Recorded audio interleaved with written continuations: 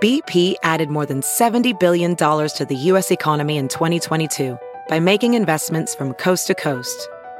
Investments like building charging hubs for fleets of electric buses in California and starting up new infrastructure in the Gulf of Mexico. It's and, not or. See what doing both means for energy nationwide at bp.com/investing in America.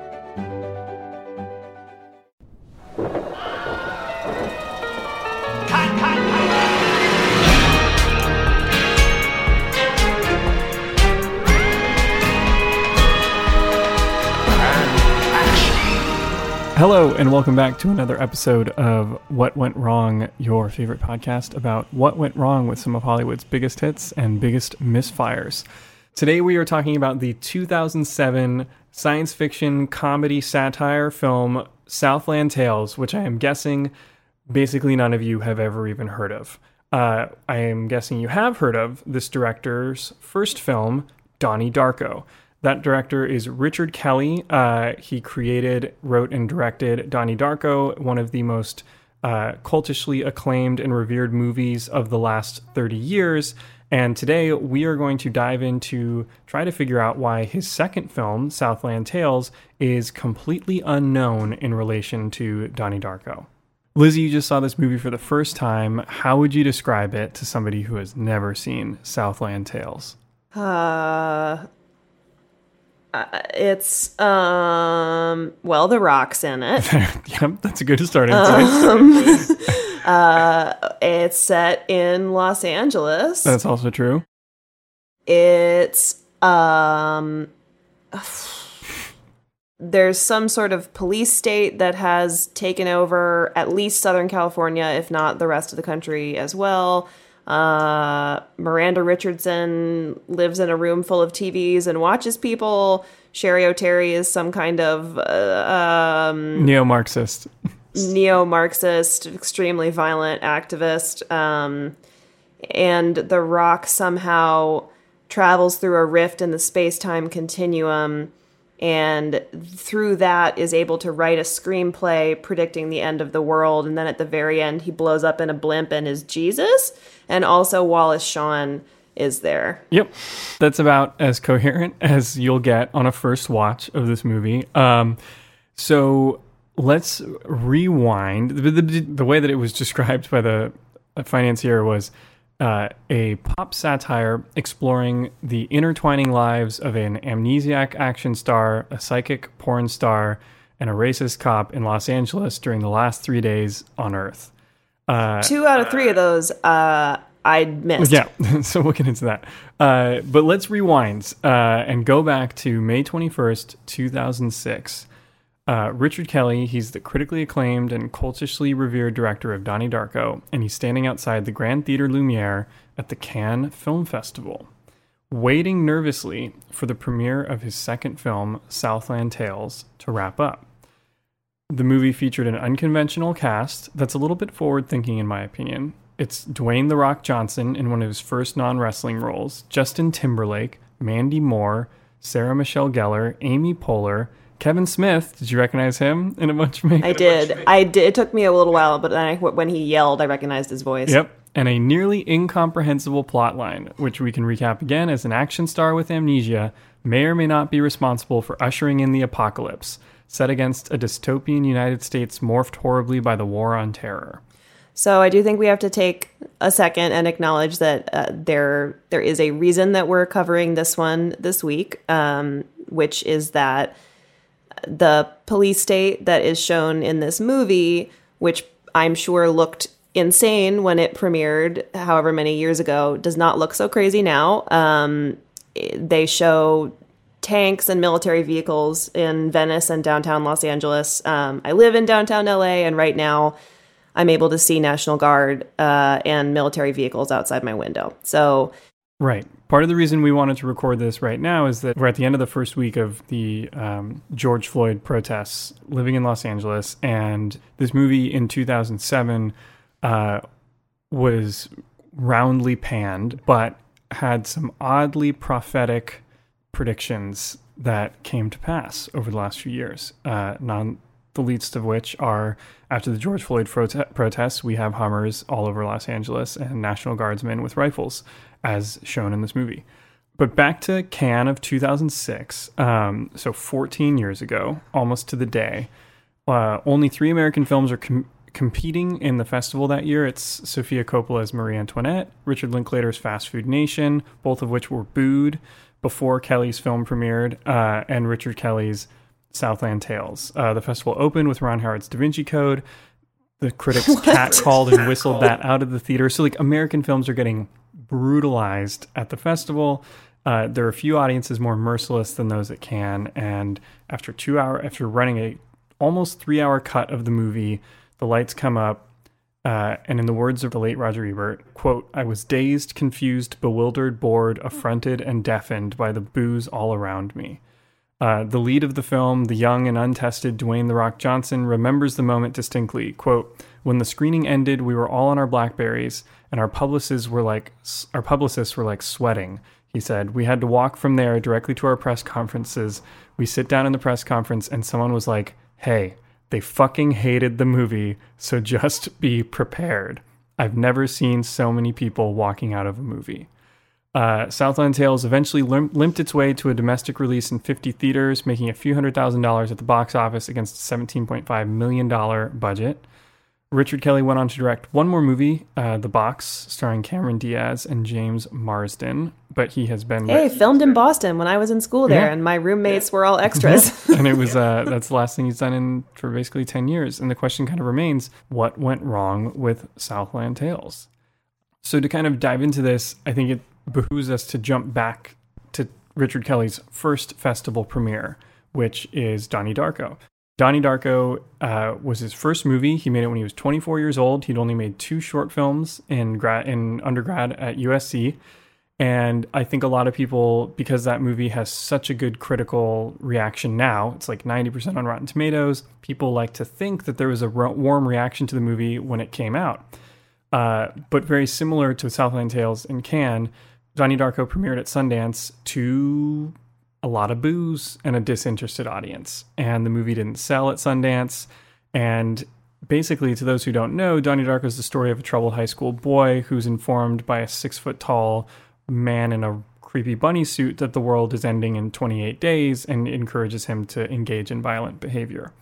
And this came out within a year of the Columbine shootings. And so people didn't really know what to make of the lead and the movie's tone and its genre blending. And the movie couldn't find a buyer. Kelly himself deemed the movie a failure. They nearly released it direct to video through Starz until Christopher Nolan, of all people, saw a screening of it.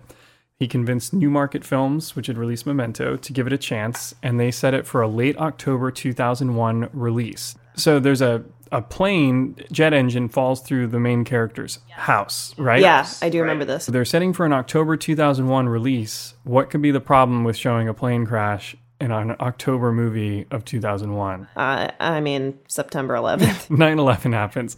So they have a whole marketing campaign that's highlighting the plane crash in the movie.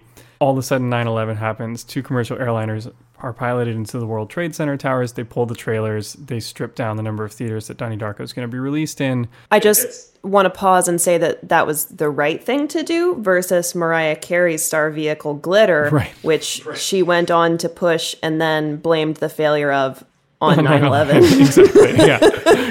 Better to accept it and move on than to push forward and then say after the fact, that's why. Oh my God. Donnie Darko definitely was affected, though. It made $500,000 at the box office. But fortunately, DVDs had just started to become popular, and all of a sudden, mostly millennials discovered it, and it made over $10 million in DVD sales alone. So it became this cult hit. The thing is, even though Donnie Darko later seems to have been this big success, at the time, Kelly kind of considered himself a failure. So he is apparently offered an X-Men movie, but he turns it down. I couldn't find anything that backed that up, but it would be consistent with some of the other directors, that we've talked about who've had similar paths. Yeah. Because the problem is he falls in love with this idea for a movie called Southland Tales. And It is a wild concept that initially involved blackmail, 2 cops, a psychic porn star, and that was it. And then, Lizzie, you made the comment that it felt like 18 movies in one. Yeah, like if that's all it had been, it would have been a lot easier to follow, but I was like, my eyes were crossing just trying to figure out what the name of the character I was looking at was, or what their relation to The Rock was. Yeah. Exactly. You know, Liz, you said it felt like so many movies. And I think that the tough thing was that he was trying to make a satire of basically everything. The Patriot Act, 9/11, the wars in Iraq and Afghanistan, climate change, reality TV revolution, mainstream news going 24/7, pop culture colliding with everything, leaked sex tapes competing for airtime with foreign wars, civil unrest, and time travel, just to add that on top of everything else. Yeah. Why did that shows up in the last like 10 minutes of this movie? Yeah. And I was so confused. And so he wrote this script that was this like enormous, like incredible script that is super long and, quote, unmakeable. It's unmakeable in the same way that, quote, Donnie Darko was unmakeable. Nope, a little different. This one's actually unmakeable. Well, at the time, that's how Kelly described it. Kevin Smith, here's Kevin Smith's review of the script when he read it. He said, "My first impression of the script was it was a political pulp fiction. It was brilliant, and I thought it would win a screenplay Oscar. I was astounded that it was as deep as it was, as relevant at the time." And he attracted a lot of talented people to the project. So I will say this, when I was watching it, in that scene where that Killer song is playing, Justin Timberlake is like drinking a Budweiser amongst all these sort of like latex clad like hot blonde ladies in like an arcade. Yeah. And it actually, when I was watching it, I was like, this does feel a little Pulp Fiction-y. Like there are moments in the movie that feel very much like he's trying to do a Quentin Tarantino. Right, with the fractured storylines and all that. Yeah. And the music and everything. 100%. And the sort of like almost music video-esque. Moments, which happen a couple times. Yeah, that sequence that you're talking about is the most famous sequence of the movie. Justin Timberlake is lip syncing to The Killer's All These Things That I've Done in an arcade. And famously, Richard Kelly shot that scene without having the rights to that song. That's insane, because it's the whole scene hinges on that song. Yeah, and they only had Justin Timberlake for one shooting day. So the producers were like, why are you wasting 4 hours shooting this scene with this, like the one guy that we can only have for one day? It's on the scene that we don't even know if we're going to be able to keep in the film. And Kelly ended up sending a rough cut of the scene to the Killers, and they agreed to license it to them for basically nothing. But he's created this script that people seem to like, but it's unmakeable. Like no studio is going to back this, 180 page sprawling project. No. There's no Netflix at the time. There's no streaming. So the only thing that you can do with a project like this to get it off the ground is you have to attach movie stars. That's the only way that something like this will go. Like the only way that Donnie Darko got made was Drew Barrymore, who came on as a producer first, agreed to play a role in the movie, and that's what ended up getting it financing. So when she agreed to be the teacher, that's when they started getting traction, and then that attracted Jason Schwartzman to play the lead, and then he dropped out, and that's how Jake Gyllenhaal came in. Lizzie, let me ask you something. You've got a moderately successful podcast that requires you to watch a boatload of movies, right? Yep. Okay, so how do you find time to cook healthy, affordable meals? I don't. I've been eating delicious, ready-to-eat meals from Factor. They're chef-crafted, dietitian-approved, and delivered right to my door. Okay, but do they have snacks and smoothies, the only two things that my daughter currently eats? They sure do. There are over 35 different options every week to choose from, including keto, calorie smart, veggie, and vegan for you and your vegan child. And the best part is, when you sign up, you save money because Factor is less expensive than takeout. The napkin math checks out. I actually did it. Factor gets you a 2-minute, restaurant-quality meal on the table with no prep and no mess. Until my daughter throws it on my face. It's flexible for any schedule. Choose between 6 to 18 meals per week, and you can pause or reschedule anytime. So head to factormeals.com/WWW50 and use code WWW50 to get 50% off. WWW50 at factormeals.com/WWW50 to get 50% off. So they set Richard Kelly up to meet with Sean William Scott, who is big off of the American Pie series at that point in time, but wants to tackle a different type of role than just the frat guy that he's always played. And so he meets with Sean William Scott, and Sean William Scott's the first guy that he just jumps on board with this project. He wants to play Roland/Ronald Taverner, the like dual role racist cop who may or may not end the world after shaking his own hand at the end of the movie. I don't. That's the plot line that I cannot untangle. It was a harder, we'll get into that. It was hard to understand. But Sean William Scott saw something in the project and he jumps in, and then that gives it some legitimacy. So then Richard Kelly goes to Dwayne "The Rock" Johnson. He had starred across Sean William Scott in The Rundown. And with Dwayne Johnson on board, they have enough firepower that they can start putting together a financial plan. And so one of the producers, Matthew Rhodes, he strings together this $17.5 million budget for the movie. He calls it the most complicated financial plan he's ever put together in his entire career. It involves financing from France, Germany, and the United States. And Kelly then builds out this cast with this kind of like insane mix of 80s and 90s icons. I mean, like, Lizzie, how many SNL actors like did you recognize in this movie? I mean, at least 4. Yeah. There's John Lovitz, Amy Poehler, Sherry O'Terry, and I'm missing one more. Who was the other one? Nora Dunn. She plays Cindy Pazitsky or whatever. Oh, she's in Drop Dead Gorgeous. Yeah. In my head, that's the bucket she lives in with Will Sasso, who's also in this movie. Yep, along with Sarah Michelle Gellar of all the 90s Buffy fame. Yeah. Mandy Moore. Yes. Wallace Shawn, Eli Roth, who gets shot on a toilet after being in the movie for 10 seconds. There's actually 2 different people that get shot on toilets in this movie. Eli Roth was one of them, there's also Bai Ling. Yes. And I would watch a 2.5 hour long movie of just Bai Ling and Wallace Shawn dancing. Exactly. That was the highlight of this whole thing. Yeah. The cast now is a little bit indifferent about the movie. Justin Timberlake said in 2011 he still doesn't know what Southland Tales is about. But everybody that's working on it seems excited to be doing something different and working on this project that's just going to be unique. Everyone works for scale. Nobody's getting some big paycheck off of it. And they can just make the budget work, or at least it seems like they can just make the budget work.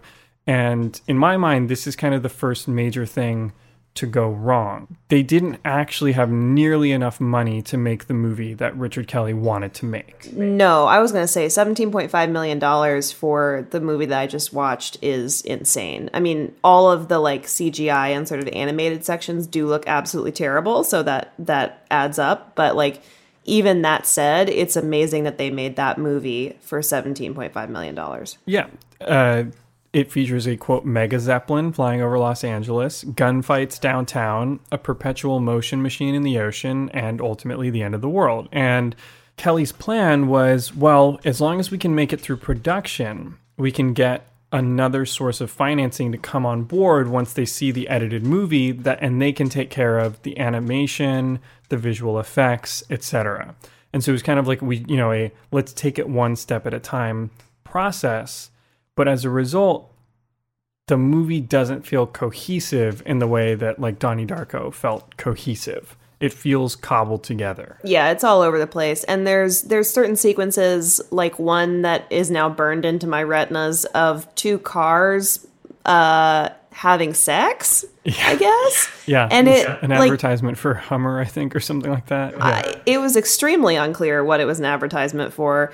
And I kept thinking, like, that can't be what's happening. No, and then it just keeps going, and it's very clearly what's happening. Yeah. But my point being that the animation also looks really bad. So on top of the fact that you're watching 2 SUVs bone each other, it's just very poorly done. I like the concept for the commercial. I agree that they could have used some more money for the animation. The exhaust pipe turns into what's clearly a vagina, and then the other exhaust pipe gets extremely long and enters the first one. And it, Anywho, but they were really scrappy with the project to make it work. All of the news and CCTV footage that plays on the monitors in front of Miranda Richardson at, quote, US ident throughout the movie, they were shot by Richard Kelly and his cousin for like a year. They just ran around Los Angeles and shot those things themselves. The opening barbecue scene was staged at a relative's house of his in Abilene, Texas. They just used friends and family, and they had some digital camcorders running, and they shot that whole sequence for basically nothing with just friends and family. And one of the reasons I wanted to talk about this project is that production actually went well. They only had 29 days to shoot the movie, which is crazy. They were probably shooting 5 or 6 pages a day at least. People were freaking out when they were like firing these huge guns on the boardwalk in Venice. Wealthy homeowners were like screaming at them. Yeah, they literally have Justin Timberlake with like a Gatling gun sitting atop the Mexican restaurant at the end of Santa Monica Pier and aiming the gun at the beach. It's an amazing image. And a lot of people didn't know what was going on because they weren't this huge production that was locking down the beach. They just had permits to be there. Wow, that's an actual nightmare. Yeah, maybe don't do that. Also, that's a real gun that they got from Israel that like the Israelis have mounted on walls, like with the laptop on it and a giant bullet in it. So they were doing kind of like this guerrilla indie style filmmaking, trying to make this like sci-fi multi-layer epic movie. But they apparently make it through production. The cast and crew have a great time. It doesn't seem like there's any drama on set, to uncover, unlike a lot of the other movies that we talk about. Richard Kelly seems like he's a good director to work with, especially as a performer. But the problem is that the story that he wants to tell has continued to grow as he's gone through production. So while in production, he realizes, wait, there's information that the audience is going to need to understand this that I'm not going to be able to film because of our budget. So he starts writing a series of graphic novels that he's going to release as prequels to the movie that are going to go along with the film's release. And so there's going to be 3 graphic novels that aren't supplemental. You actually kind of need to read them to really understand what's happening. They basically cover all of that Justin Timberlake VO at the beginning in like way more detail and way more sophistication than what he gives you at the beginning. And so not only is the movie going to be incredibly long, he's now realizing the story's even longer than that movie, and he has these 3 comic books that need to be read to go with it. And as a result, the cut is not making sense. So in editorial, it seems like people around him are starting to get nervous because Richard Kelly's not happy with the cut, and it's around 3 hours long. And it's not getting shorter. And at this time, they unexpectedly get an invite to premiere at Cannes. And it seems like the programmers at Cannes had really loved Donnie Darko, and suddenly all of the faith around Richard Kelly comes back. Like everyone's like, oh, we got an invite to Cannes. Like we're good. I have a question about this though. So they invited them to premiere at Cannes without having seen any cut of Southland Tales. Is that normal? I think they saw a cut. The programmers saw a cut, like a rough cut. So Richard Kelly's only experience at film festivals up until this point is getting basically panned at Sundance. And now he's like, well, am I going to get fucking panned at Cannes with this unfinished version of the movie? But to his credit, the guy is fearless. He knows the VFX aren't done. They're not even started. The cut's nearly 3 hours, and he's not satisfied with it. He wants to be able to tell people that it's a work in progress, but all of his publicists are like, you can't say that. It's suicide. And so he lets them screen the movie. And the 9 a.m. screening of the premiere on the premiere day for critics happens, and then he gets a call from his publicist, and it's that the movie had been booed, and that the reviews are all negative, and that he's going to be basically eating a lot of shit for the next 2 days after having screened a movie that he knew wasn't ready. And I don't know how he could have fought against, getting to premiere at Cannes, but no, of course not. Of course you say yes. Feeling that he had of like, I got screwed once, I don't want to get screwed twice, but knowing it was probably going to happen comes true. And in 2013, he said in an interview, everybody's your best friend when you get into competition at Cannes. But then when the movie's widely ridiculed, all of a sudden your phone stops ringing. And what's funny, and it's so true, is that nobody was buddying up to him based on whether or not they thought the movie was good. All of these Hollywood people were only doing it based on what they perceived the reaction to the movie to be.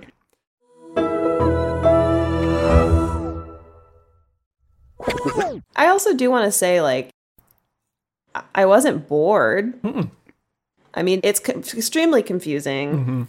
I don't know what I was looking at, but I actually didn't mind looking at it. It wasn't like Fantastic Four, you're saying? I liked it quite a bit more than Fantastic Four. Okay. I did too. I think so. The issue was also that the cut that they screened at Cannes was about 25 minutes longer than the one that you watched as well. That's impossible, because the one that I watched was 500 years long. It was 501 years long. They cut out a full year.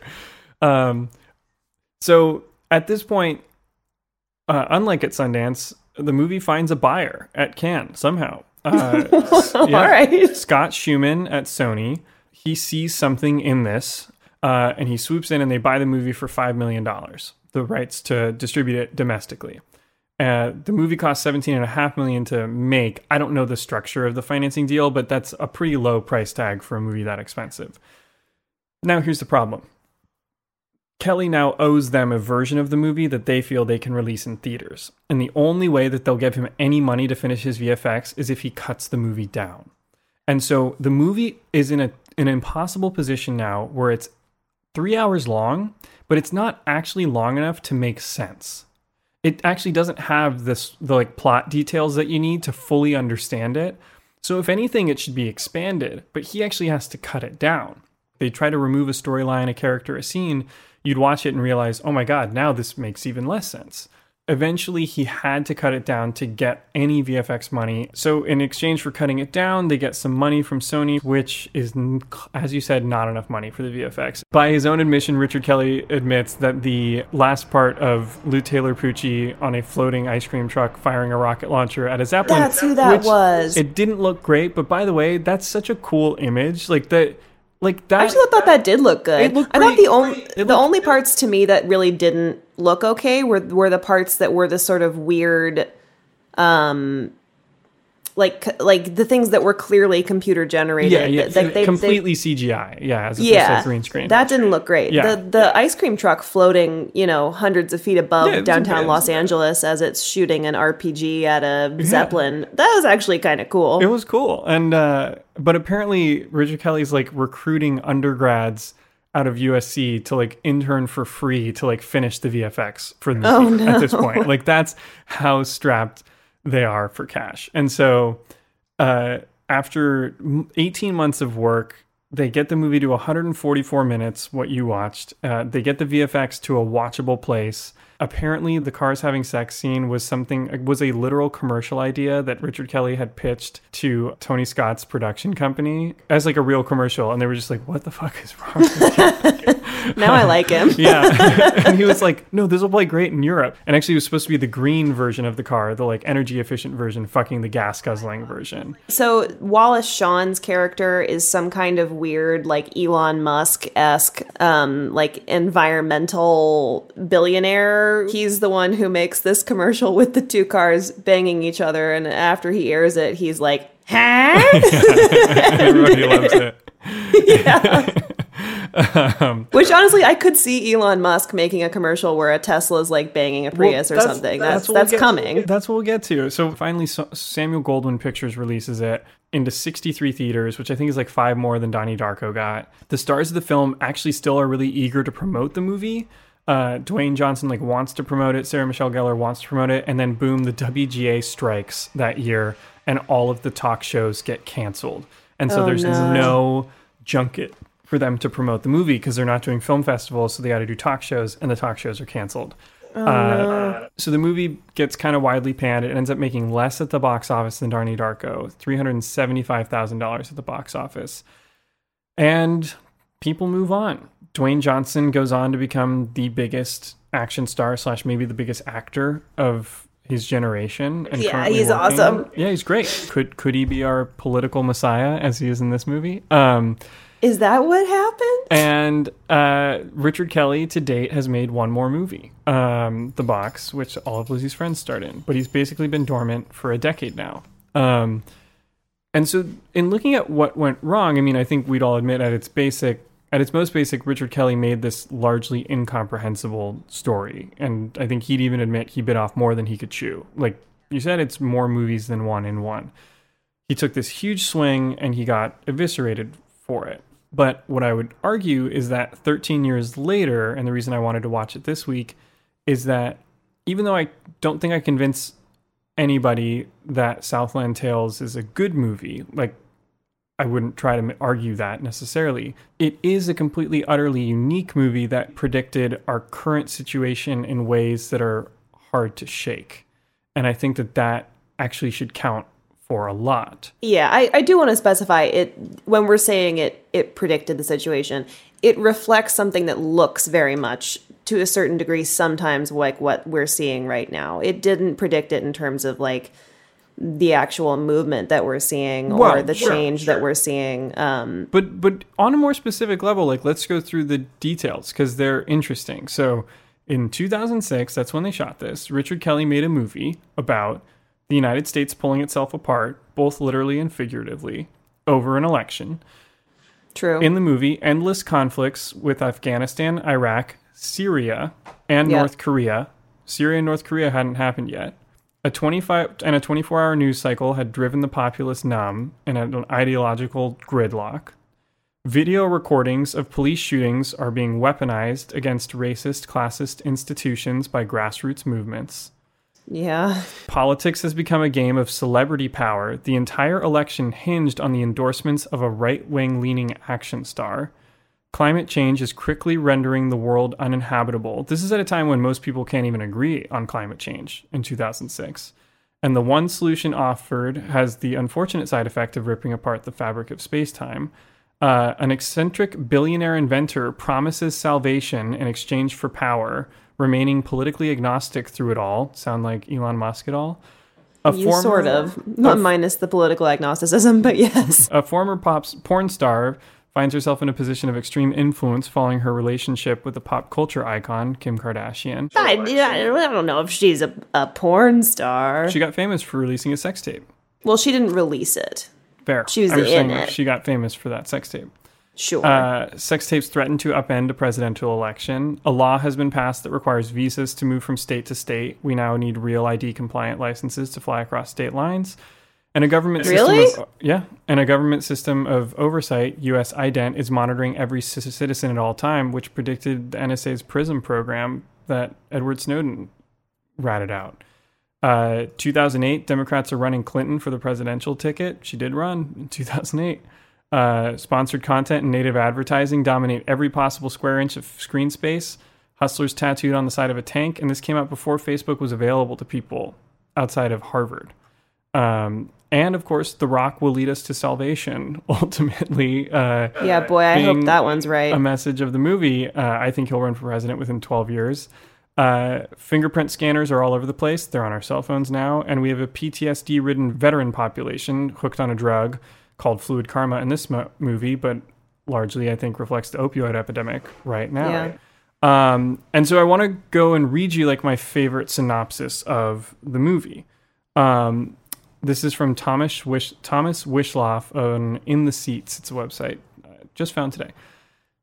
Quote, the impending electoral victory of a Republican Party that has made a xenophobic and heavily illiberal rendition of extreme national security its top priority could be derailed by a sex tape involving a prominent Republican celebrity that may or may not exist and may or may not be in the hands of a porn star, all while a climate-related apocalypse is all but a certainty. You could say that is 2016 to today, or that is Southland Tales, and it fits perfectly in both situations. He went on to write, as the world around us makes less sense, Southland Tales makes more. It's not that it predicted everything perfectly in all of its events, but all the themes are weirdly exactly right.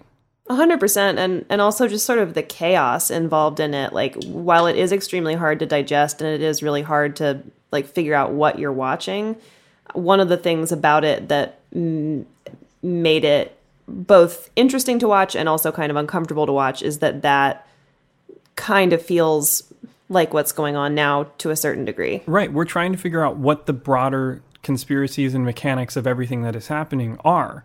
And I think this movie, you're grasping at the same straws as you're watching it. And at the time when it came out, it didn't get entirely negative reviews. Manola Dargis of the New York Times, she wrote of Southland Tales, I would rather watch a young filmmaker like Mr. Kelly reach beyond the obvious, push past his and the audience's comfort zones, than follow the example of the Coens and elegantly art direct yet one more murder for your viewing pleasure and mine. She was talking about No Country for Old Men, came out the same year. Certainly Southland Tales has more ideas, visual and intellectual, in a single scene than most independent films have in their entirety, though that perhaps goes without saying. And I think she's absolutely right. This movie might be short on some things, but it's not short on ideas that he's trying to get across.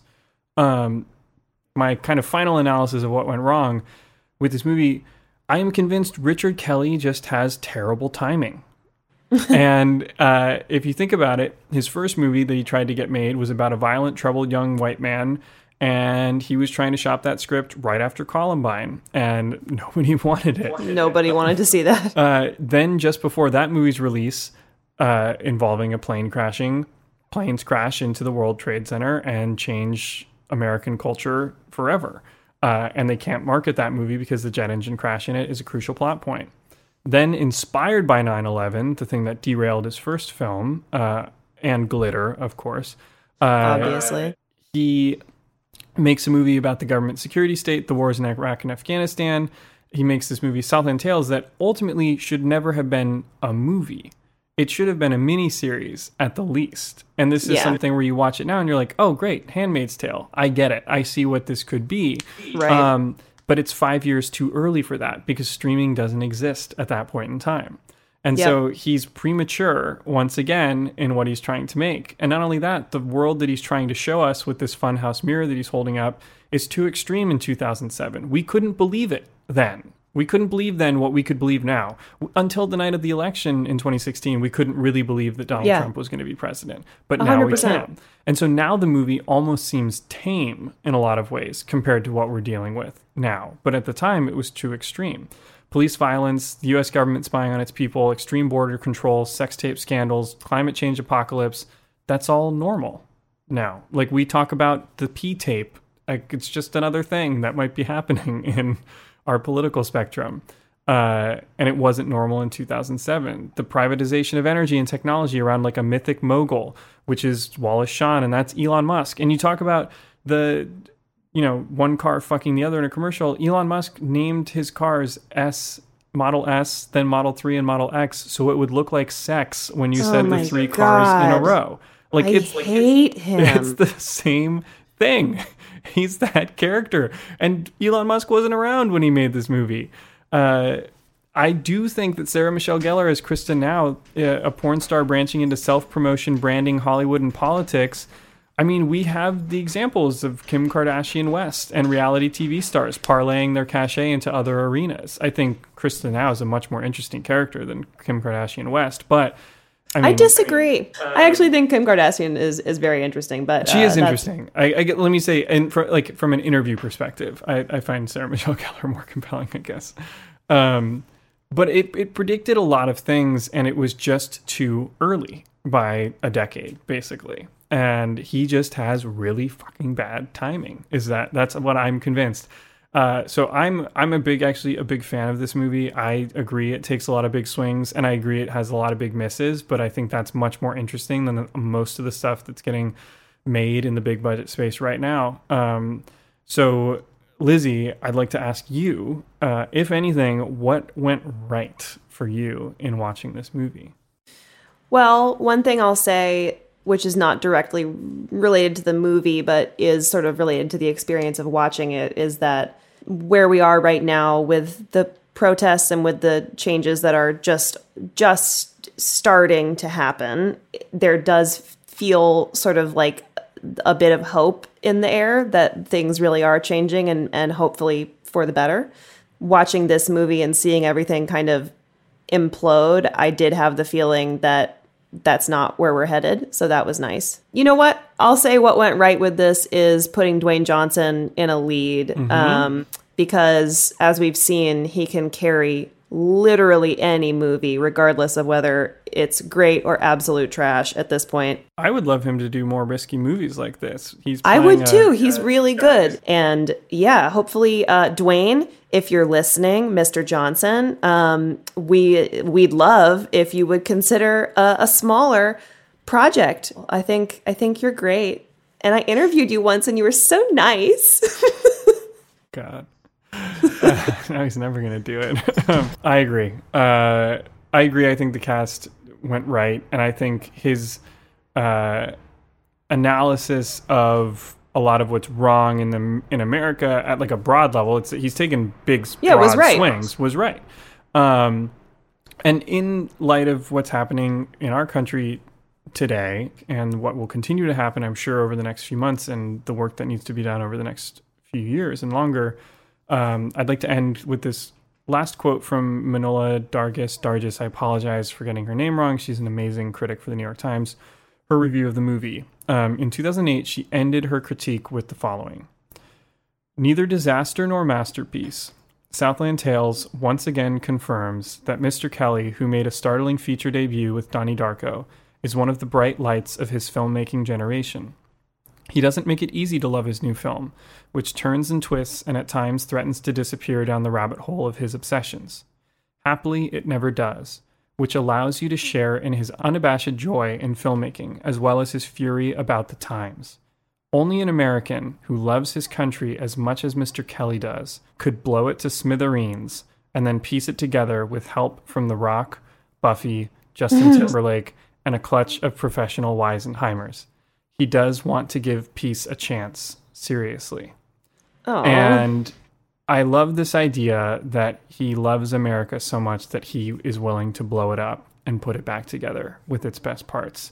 In Donnie Darko, Donnie said of Graham Greene's Destructors, they say right when they flood the house and they tear it to shreds that destruction is a form of creation. So the fact that they burn the money is ironic. They want to see what happens when they tear the world apart. They want to change things. I think we're about to face a lot of change, hopefully. And I think that's going to be scary for a lot of people. But I think that the only way that you can love something is if you allow it to change and if you take part in that change. So let's tear it down. Yeah. That's it. Thanks for listening, you guys. We'll talk to you next week.